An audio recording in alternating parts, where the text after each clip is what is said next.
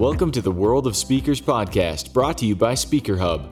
In each episode, we interview a professional speaker and reveal their very best tips and tricks. You'll learn to improve your presentation skills, keep your audience engaged, and learn how to grow your business to get more gigs and make more money. Here's your host, Ryan Foland. Ahoy, everyone, and welcome to another episode of the World of Speakers. This is where we search the world for people who are doing really cool things using their voice, and we bring them here on the show so we can learn about them, we can learn from them, and then we can help what they've done to help accelerate our speaking career. Today, we have somebody who is not only a humanitarian, he is somebody who's traveled the world. He's somebody who has a rich life experience that sometimes is scary to really look at the dark side of life, but he's used that as a catalyst to help people find their purpose, to find what really gets them going. And so today I'm excited to have Gordon Buffton, who I've met quite a few times and I've followed his travels around the world. We're yet to share a stage, but technically this is a stage that we're sharing. So welcome to the World of Speakers, Gordon. I appreciate it, Ryan. It's going to be a fun conversation and, admire your scuba diving and all the sailing. Even though I was in San Diego, we didn't get to go sail, but nice. Yeah, no, hey, you got to, I think a big part of what helps me as a speaker is that I don't only speak. I scuba dive, I hunt for lobsters, I sail, I hang out, I walk. I do like speakers are real people too. And I think that's one thing that has helped me connect with my audience is that I'm not just a speaker. And so you are not just a speaker. You got all kinds of cool stuff going on. And to help the audience learn a little bit about you from a vignette story, can you pull a story off the shelf? Like imagine all the old DVDs you had and like the one DVD that was the one story that one time that really shaped you. What would that story be? And that'll allow us to get to know you a little bit. There's so many stories, Ryan. Thank you. Let me pull one. You want to give me like a little bit more specific of a topic for your audience? Yes. So if you think back to a story that shaped you, it doesn't have to be speaker oriented. It can be something from your past. It can be a crazy trip that went wrong. It could be literally you tripping and falling, and that led to a cascading event of something. So I would say the threshold is look at the DVDs of your life and pull out a certain DVD. And then there's some special features, right? Like the director's cut. What is a little behind the scenes on a story? Something that stands out that you're like, wow, I'm a different person. One that really stands out, and most of my friends are like, you did what? Was kind of, as much as it's such like an interesting story, is like during COVID, I was actually in Europe after, spending most of my life in the States having a green card. And I was in Europe and I had this decision of either to fly back to the States or stay in Europe. And I remember at the time I was growing a mastermind, so I was doing it remote. And the thought goes through my head of, oh, well, this is just going to be a couple of weeks. Let me just stay in Europe. And so I canceled my tickets back to the States and stayed in Europe. And so obviously, as the whole world was shutting down and we had to move that mastermind from in-person events to online events, which we were fortunate enough to be able to do, do I go back or stay? And like every month, like the place I was staying with one of my mentors in Portugal is like, can I stay another month? Can I stay another month? Can I stay another month? And finally, after 8 months there, I'd left, and you're only kind of supposed to stay in Europe for 3 months, but I'd gone to Morocco. And so I just kind of stayed in Europe.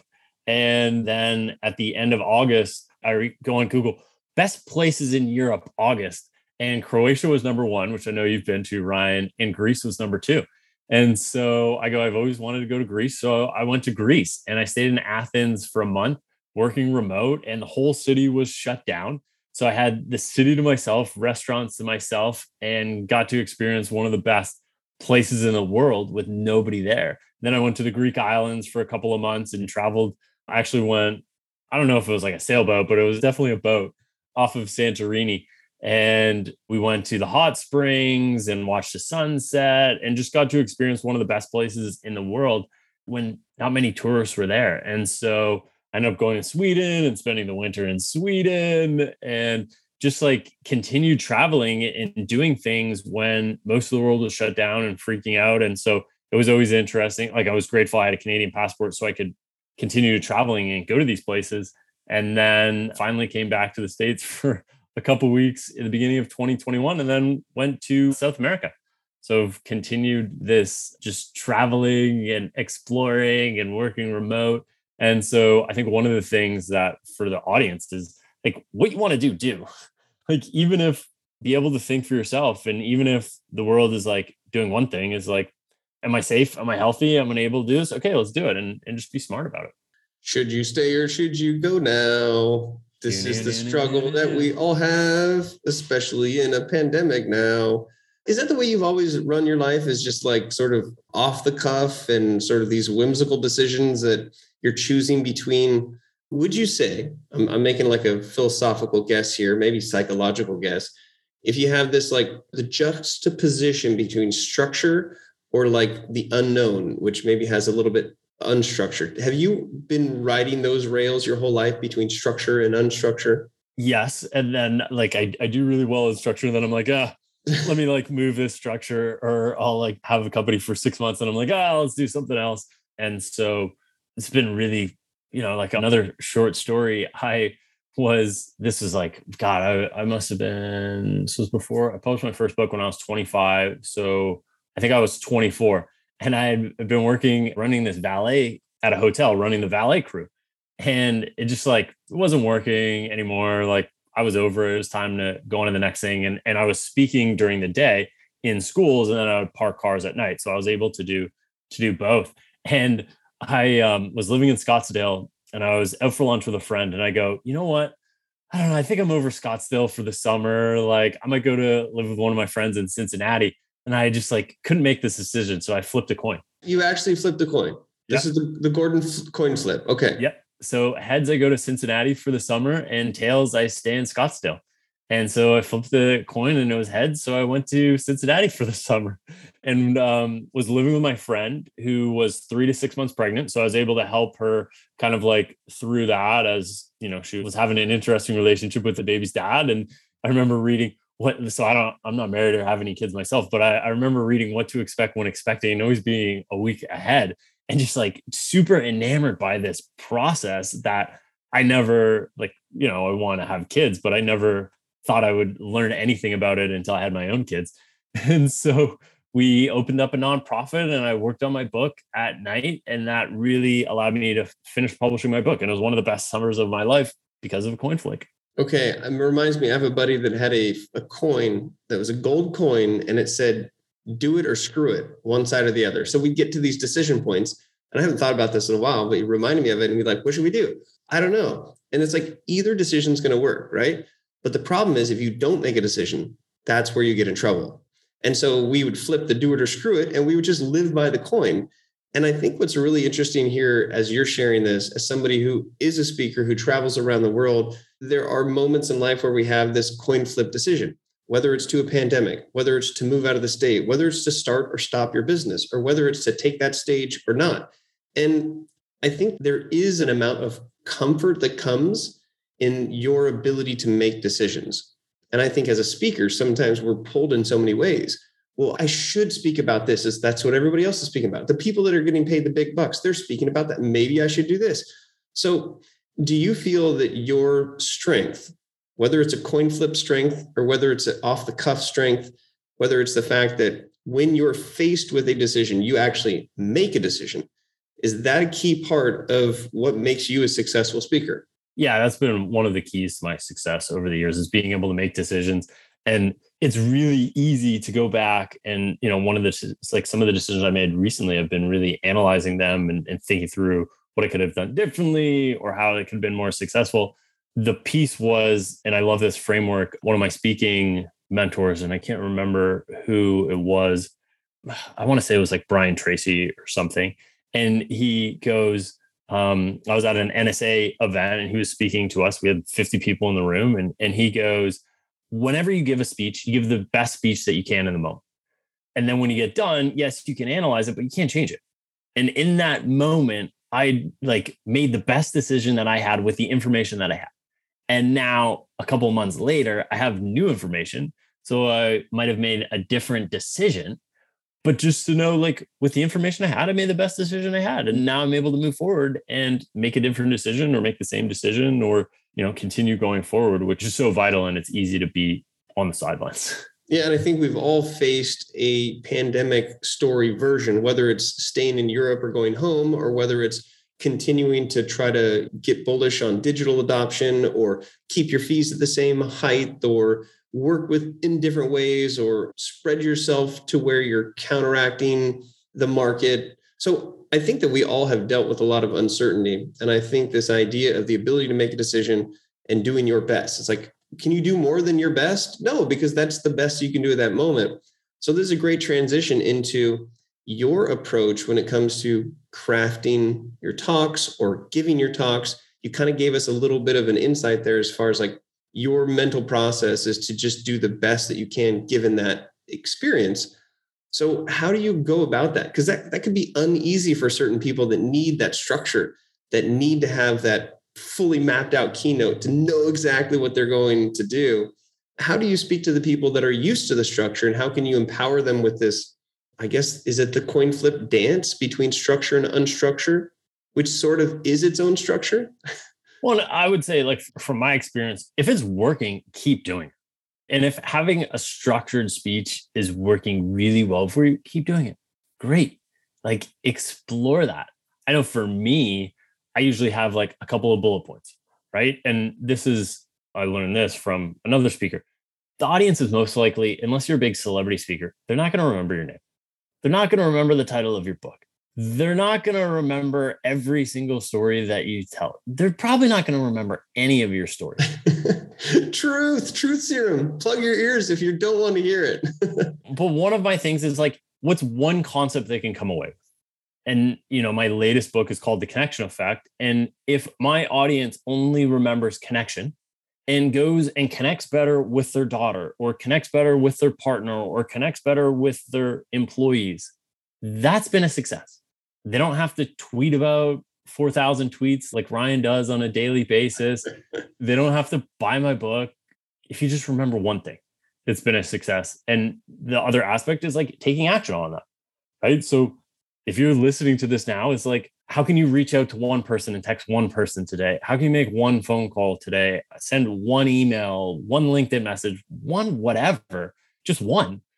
And remind someone that you're thinking of them or that you love them or that you're thinking about them or you read an article and this reminded me of such and such. Like when I was traveling Europe, one of my closest friends, his company logo is an owl. So I would be in Europe and there would be an owl on like a billboard and I would take a photo of it and text it to him. That's it. And now he's like, oh man, Gordon's thinking about me. So this is funny. You have an interesting, similar piece of advice that my mom has always given me, and we'll see how close this is. But as I've worked towards gaining more traction as a speaker, you have to understand that actually throughout the entire way, the audience isn't always there that you'd expect. You show up, you're ready for a full crowd, and then you're at a conference in a breakout room, and you have like sparse people in a huge audience of empty seats, and like you still have to give your best performance, right? But she always reminds me, Ryan, it only takes one. It only takes one person being impacted. It only takes one person having something that they remember that changes their life. And you're saying something similar, but it's like you're saying just make sure they have one takeaway. So it's like if you and my mom got together, it would be something like the 1 by 1. Like it only takes one person and it only takes one message. And that can be something that is powerful enough to justify why you're doing it in the first place. And, we have big goals. So, maybe 10, we'll just put like a 0, right? So numerology, they don't necessarily use the 0, but no, that's the same thing, right? And I used to always say in my speeches, if just one person, I've done a lot of speaking on substance abuse and addiction.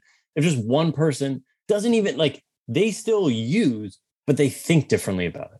And they know, like, a core message for mine for many years when I was speaking in schools and universities was it just takes one bad decision to forever destroy your dreams. One bad decision on alcohol, one bad decision with ecstasy, whatever that looks like can forever change your dreams in your life. But just know that. And if you know that going in, and you still make the decision and you still live that, like you at least knew. And that was kind of like from my story is I didn't know if I tried ecstasy, I would be addicted to it. Like I had no idea. And to be able to educate people and with those one things of what's the one thing? What's the one thing we want our audience to remember? What's the one actionable takeaway? And that's what we were talking before we jumped on of going to events and taking notes. Like how many speakers have we gone to and taken notes and we didn't do anything? So when you're crafting a talk around this concept of just one core thing, is there anything structurally that you do? Do you do the classic, I'm going to tell you what I'm going to tell you, then I'm going to tell you, then I'm going to tell you what I told you? Are you using, like a trigger phrase, like with Simon Sinek, where people don't buy what you do, they buy why you do it? In his talk, he said it like 7, 8, 9, 10 times just to like reaffirm. Is there anything that you find that works to reinforce this one message concept? I would say like having the stories around connection and, most of the speech, like now most of the speech is built around connection. And so like you literally, if you walk out and you're not thinking about connection, like I've totally failed, but it's almost impossible because we talk about connection within relationships. We talk about connection with your work. We talk about connection with workaholism. A lot of my groups have been entrepreneur groups over the years, and they're always trying to improve their relationships. They're always trying to improve their relationships with their employees. They're always trying to with customers, right? So it all goes back to connection, which I believe business is connection, life is connection. All that we do is, we first have to connect with ourselves. Now, because you have done so much traveling in sort of throughout as you're speaking, not only speaking for traveling, but just traveling and getting away, tell me about your process in finding these vignette stories or finding things about your travels and incorporating them. I know, and I've talked to speakers when they go to an event, say internationally, they'll go out there like a week early and they'll do that so they can immerse themselves and they can find experiences so that they have places to relate. Is that part of how you craft where your content is constantly growing, even though that same core message is still always the same? It really depends on the situation or the country. And like, as you're saying, I was like, God, how many countries have I either like hosted a mastermind dinner in or spoken at? I think it's like 12 or 14 now, or done like a paid speech. And so it's interesting depending on the language. Most of my groups, it's always English, and if you go anywhere other than the States, like people speak 5 languages, like it's nothing, especially in Europe. But just to be able to, like I love engaging with the audience, like getting there a little bit early and talking to the audience, whether it's engaging with the person booking it or whether it's calling a couple of people before you come out to the speech. And another aspect from the story is like, I just have a Google Doc of different stories and short stories to be able to pull from. Like one of them was I was in Portugal. I was there with a friend and we were looking for a candle. And she's like, we go to this one store, they don't have any candles. They're like, oh, there's a China store around the corner. Just go to the China store. And we're like, okay, so we're walking over there and we can't find it. And we talk to this guy and he's like, oh yeah, the China store is right over there across the street, but it burned down yesterday. You should go there. And he's like, oh wait, it burned down. So then we go there to just like see this burned down building and the police officer is there and we go, hey, where can we get a candle? And he's like, oh, right over there. There's a China store. And he's like, oh, wait, but it burned down yesterday. So like, that's an example of not knowing the language, being able to connect with people and them knowing this thing burned down, but they also didn't know, they also forgot. So there's humor in that. And what are you going to do to get a candle? So we finally get a candle, not from the China store because they all burned. Yeah, I was going to say the candles from that place probably are not the safest candles to leave burning alone in your house if that's the case. But why not? That's more of an adventure too, right? Then you have to make more split decisions. So this idea of split decisions, this idea of connection, this idea of flipping a coin, this idea of certainty and uncertainty, it sounds like it's the genesis for a lot of new material constantly. But what I'm hearing is that no matter what new stories, what new analogies, what new things that are on this Google Doc, it keeps coming back to that one focus. So as you're telling these stories, you still mention that story has to do with connection. And this other story has to do with connection.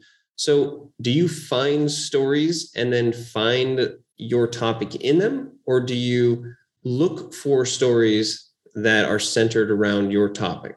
I would almost say like almost like a third. Like my brain is just wired for connection. So I'm just always looking for it. And whether it's, how do I better connect with the person at the grocery store? How do I better connect with you, Ryan? Right? Like we're going to talk about on this podcast, whatever those bears are. Yeah, you might be referring to my first TEDx talk because I talked about how to not get chased by a bear. No, not that. The bears at the bottom of the ocean that are like super micro. Oh, the water bears. See, water bears. Yes. Right? Okay, wait. So does anybody here listening know about water bears? If you don't, Google water bears. They're little 6-legged pigs, that are microscopic, that are the most inspiring living beings on the history of the earth because they have outlived all 5 mass extinctions and they are the epitome of resilience. Yes, water bears. I love water bears. See, like I know Ryan loves water bears. So in preparation for this podcast, I'm like, okay, what are some of the things that I could bring up that would allow me to better connect with Ryan? Sailing, water bears. I don't have red hair, but we both have a beard. Yeah, you mentioned scuba diving. You looked at my Twitter, all this stuff. So I see you're being sneaky about this. You're setting me up for connection instead of setting me up for success or setting me up for failure, setting me up for connection. And obviously, I got really excited about water bears. I haven't talked about water bears in a while. So I was on my little stump stage about water bears right there. Super excited. Everybody Google water bears. But I mean, that's just kind of proof in the pudding of when you're connecting with people about things that they're excited about, then it gets them excited. And I just got excited. Yeah. I mean, this is the simple book. One of the books that changed my life at, I guess I was 25 reading this book, How to Win Friends and Influence People. Oh, yeah. Dale Carnegie, talk about what people want to talk about and get interested in other people, right? And it's easy to be in a single person narrative of, oh man, I want to talk about this or I want to talk about that. Like I watched the Masters this week. I know you're not a golfer. We're not going to bring up the Masters. I did hit golf balls last week, though. I'm not a good golfer. I do like to golf because it's so challenging. So now you just by sharing something that you didn't think I was connected to, you actually discovered something else that I was connected to, a loose connection.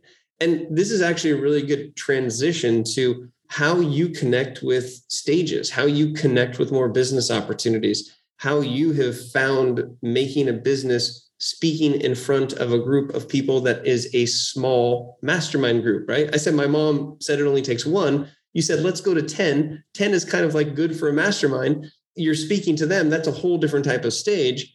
So what would you say are some of the best ways to connect business success when it comes to speaking? And I'm leaving the door open because it's not just all about getting stages. You're proving here that it's about these relationships that can cause opportunities. So on the theme of your new book around connecting, how do we as a world of speakers connect to more stages? And does that mean we have to connect with the meeting planners? Do we have to connect with the companies? Do we have to connect with the CEOs? Break that down for us in a simple way. We know it's not easy, but what is the simplest way to connect to more business? First thing that's coming to mind is in person. So many of my speaker friends go, if you're on stages, you're going to book more speeches. And then you're going to have content and going there and being on the plane and doing this. So just being in person, for me, I remember early on the same Brian Tracy speech, right? Like I somehow remembered his name and I remembered 2 things from his speech, but he goes, if you aren't calling people and asking for money, you aren't working. And so when my speaking career was the most successful many years ago, before I transitioned into masterminds, it was 2 hours a day of outreach of people that I had met at speeches, people who I knew were booking speeches. And this is where, our mutual friend Jeff does a really good job in having assistants do the outreach for him, is how do I reach out to these people? Is it on LinkedIn? Is it email? Is it phone calls? Is it post mail? Is it gifts? Is it in person? And just being consistent is the main thing. And I know there's times where I've been more consistent and there's times where I'm not, and there's times where I am. And I can definitely parlay it to the income that I have. Am I doing the things every single day? And now to be able to speaking on stages and more leading it to masterminds and small groups, I really believe, and this is we're doing a lot of work on this in Miami, is people are craving community right now. They're craving connection. They're craving these in-person experiences, whether it's 5,000 people at an event or 5 people. Some of my most successful dinners have been with 4 or 5 people. You're literally explaining how to connect with people by reminding us that people like to connect in person. So you're literally tapping into, it's almost like the question is the answer, right? How do you want to connect with people?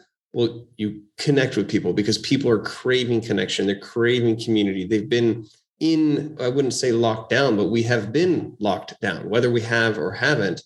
So does that mean, like, so if I was a speaker and I wanted to gain traction in this sort of uncertain world, I flip the coin and I get to do it. Now's the time to do it. What are some of the specific things that you would start with, knowing that we're in this world now? Yeah. I think the first thing is, and this is a strategy that one of my peers gave me many years ago, is find speakers who have similar topics and similar fees or a little bit higher. So you're not looking at Simon Sinek, right, who's making $75,000, $100,000 a speech when you're making $5,000 a speech or $10,000 a speech. But you go on their websites and you see who their testimonials are from. And you connect with those people because they're booking speakers, they are going to events with speakers, and they have budgets for speakers. And just connect with them, whether it's, I know a lot of speakers send books, but I also try to, I don't want to give you work. I want to make your life easier. I'm always thinking through, how do I deliver value for somebody who's booking, who's hosting an event, right? I know some of the issues that they have and think through the problems. They need to hire speakers. They need to get people. They need to get sponsors. And so if I can help with any of those pieces, is valuable. So, a lot of times when, I was super ingrained in the speaking world, is just reaching out and be like, hey, my friend Ryan is an amazing speaker. You should have him at your next event. Or my friend Shep Hyken is really good on customer service. I know you have high-end speakers. He might be a perfect fit. Okay, great. So you're actually bringing value to them by suggesting other people while still getting on their radar and not being too self-promotional or trying to pitch your own wares. Yep. And just be able to create value for these people and think through what their problems are. And how do I remember we would always usually be the first to the venue and one of the last people to leave. Why?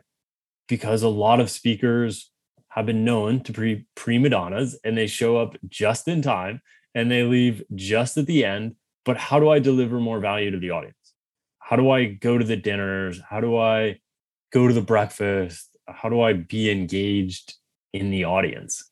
And with your move to masterminds, because my understanding of masterminds is that people are kind of getting together to add value to each other. So is that truly kind of the core of it, to where you're group sourcing, group thinking, using everyone's experiences together, essentially providing value to each other based on experiences? Is that the gist of it? Yeah. I mean, that's the main thing, is how do we, like we were talking about earlier, how do I learn from you? How do I see, if I wanted to sail or go sail the Greek islands, who do you think I'm going to call? Let's go. I'm not going to go on Google. I'm going to go through my Rolodex of who do I know who sails. My other friend who is in Boston, and he had a sailboat for many years, Dave Will. When we spoke at his EO chapter, you would love this, Ryan. So we spoke in Rhode Island. It was a Boston chapter, and they did a day trip down to Rhode Island. So we worked with families and kids and kids and parents, helping them better connect. And then the afternoon, we went sailing on the old, oh my God, what was it? The America's Cup? America's Cup, yeah. Yeah, the boats from the 70s. Oh, wow. And so we got to sail these old boats from the America's Cups that were winning. And I had no idea what I was doing, but it was fun. So I'm out there in a button down and slacks and dress shoes, spinning all that. And that's an experience that I was able to have with a handful of people. You stay in contact with those people, you continue reaching out to those people, but that's one of my few sailing experiences. So it sounds like not only is one half of the strategy to find the value that you can deliver to people, but it's also finding people who can bring value to you. And it takes a bit of humility and a bit of just leaving your ego at the door to say, hey, I need help with this, or hey, I see that you're doing well with this. So it sounds like there's a dual strategy of connection, where the premise of the connection on one level can be, hey, I think I can bring value to you. But it also seems like you're the first guy to say, hey, I need some help, and can you help bring value to me? And that truly, are those the two sides of connection that really make that go round? 100%. And one of my mentors, I was helping him train for a marathon, and we were out for a run. And I just got done with Ironman. I did an Ironman in 2016. And this is not one of my proudest moments. I remember finishing the race and got in the top 10%. It was my only triathlon in my life, and just like crushed it. Amazing day, amazing race, 18 months of travel. And that night, Ryan, I go, what is the next thing I want to become world class at? I couldn't even relish in the success of that moment, the journey. It was always on to the next thing. And this was one of my biggest lessons, has been enjoy the process, not necessarily the destination. And so I was out on a training run, like really thinking through what I want to become world class at. And he goes, look, Gordon, why do you do what you do? And I go, to help people. He goes, why do you think I do what I do? To help people. Well, if you don't ask me for help, I can't help you. Therefore, you're depriving me of that feel-good response. So, okay, so you're sort of tapping into something that inherently a lot of us think that if we're asking for help, maybe it's an actual ask and it's something that's really just for us. But that story highlights that when you actually do ask for help, if you asked me when you're in town in LA, you want to learn how to sail, that opens up the opportunity for me to do what I love to do, to share that with you. So I think this is what could help some people get over that hump of trying to connect, right? I think there's a lot of fear if you're trying to reach out to spark some business. Like it's a little intimidating to reach out to people on LinkedIn you haven't seen in a while, or to send an owl to an old friend whose logo is an owl. But it's like, but what you're saying is that by the mere act of reaching out, it could be one on a value providing, like, hey, I saw this, I thought about you. I read this, I thought about you. I watched this video, I thought about you. I had a conversation with somebody, I thought about you. That's that initial instigation to connect with them. But then whether it's that or once you connect with them, you can also share, be vulnerable and say, hey, I see that you got success over there doing that. I can see from far. How's that working for you? And how would somebody like me tap into that? It's not that you're really asking for anything. You're empowering them to share and do what they're all about, right? So by trying to connect with somebody, you're allowing that person to do what they love to do or to share what they love to do, which is less intimidating, right? Yeah, 100%. And that's it's always like a give take thing. And as I mentioned earlier, how do I make their life easier? It's not like, hey, Ryan, give me your 100 steps to sailing. And I'm like, I need you to go find me and buy, like, negotiate a boat that I can buy. Yeah. You're like, tell me what boat to buy by the end of day tomorrow or else. It's like, no. And that's being able to have mentors or specific people in certain domains, right? I'm not going to go to my friend Joe, who sold 7 different companies, and ask him about relationship advice when he's never been married. Right. Or I'm not going to go to my friend who's had 5 divorces. Maybe actually I will, because like he's obviously like learned a lot within relationships. But to be able to know the specific things, and as I many years ago, I was fortunate enough to do a remit safety course, and he's like, "Is it a $3 question or a $30,000 question?"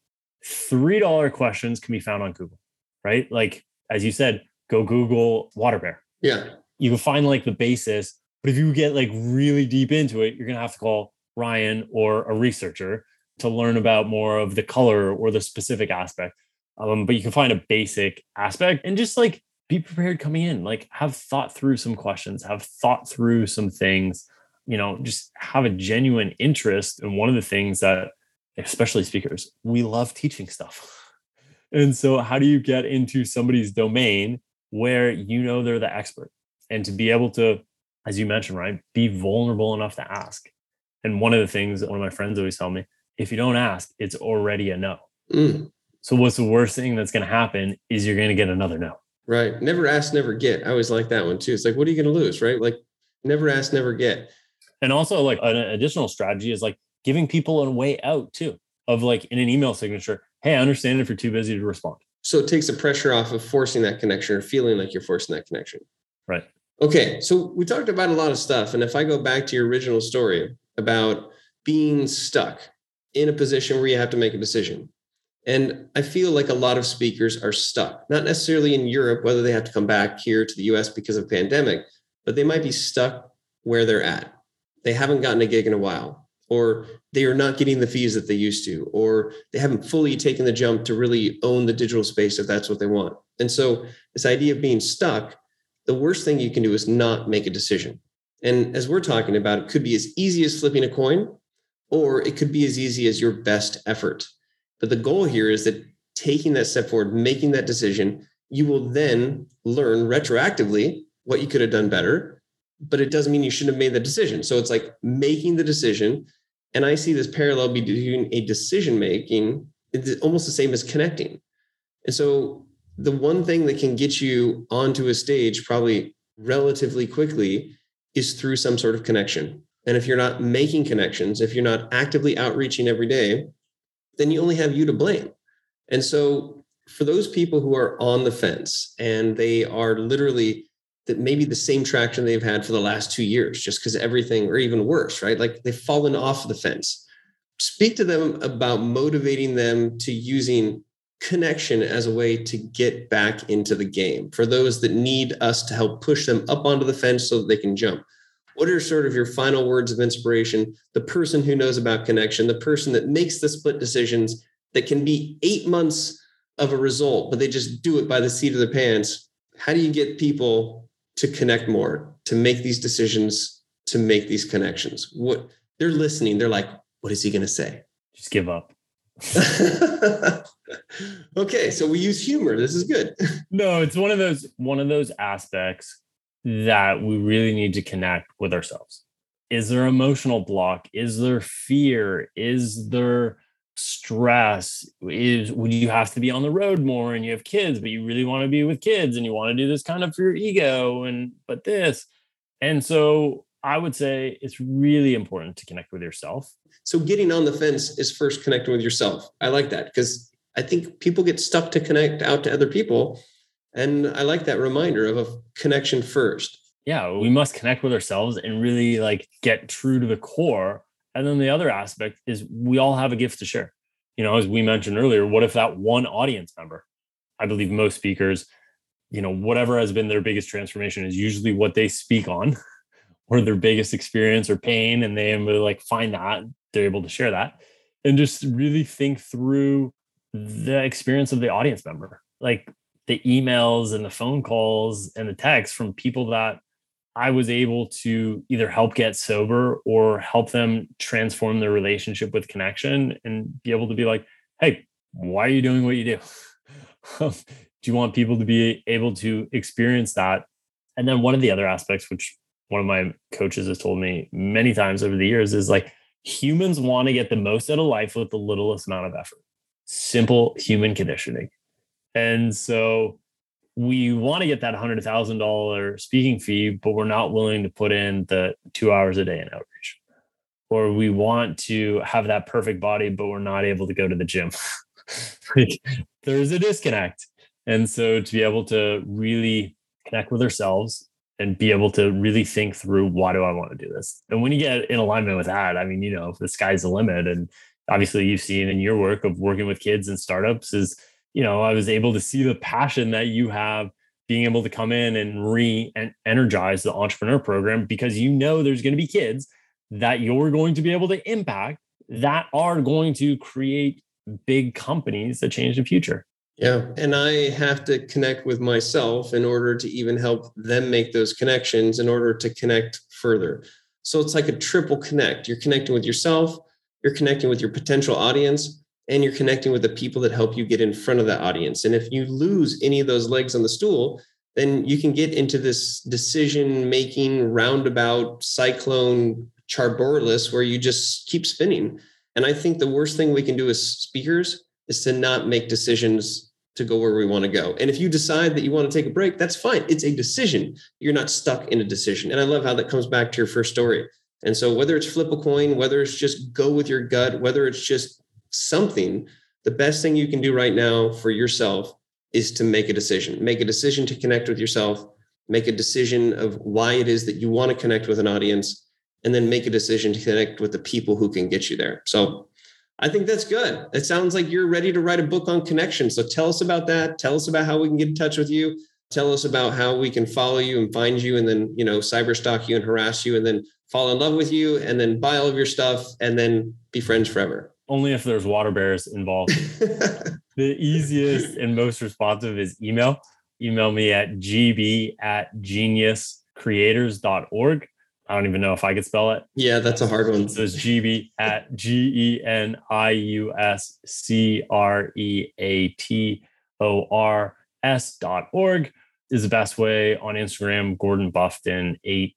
All right, because one of the people that you need to connect, if you're listening here, is the guy who talks about connection, because you can probably help to spread the connection, like the connection multiplier, the connection network, maybe I'll say. And then I also wrote The Connection Effect, an entrepreneur's playbook to unlocking the present moment a couple of years ago. So that was really an amazing project. You can find that on Amazon or barnesandnoble.com. And yeah, just really reach out. Let's start the conversation. Happy to help support speakers or people writing books or just doing really, really cool things. Or if you want to join a mastermind and use that as a place to help you connect with yourself and have a supportive environment for others. And I look forward to jumping on one of those trains with you as well, because power of proximity and the people who you connect with is directly related to your success and your significance. So good on you for helping to connect people. Yeah. So no, it's been a fun journey.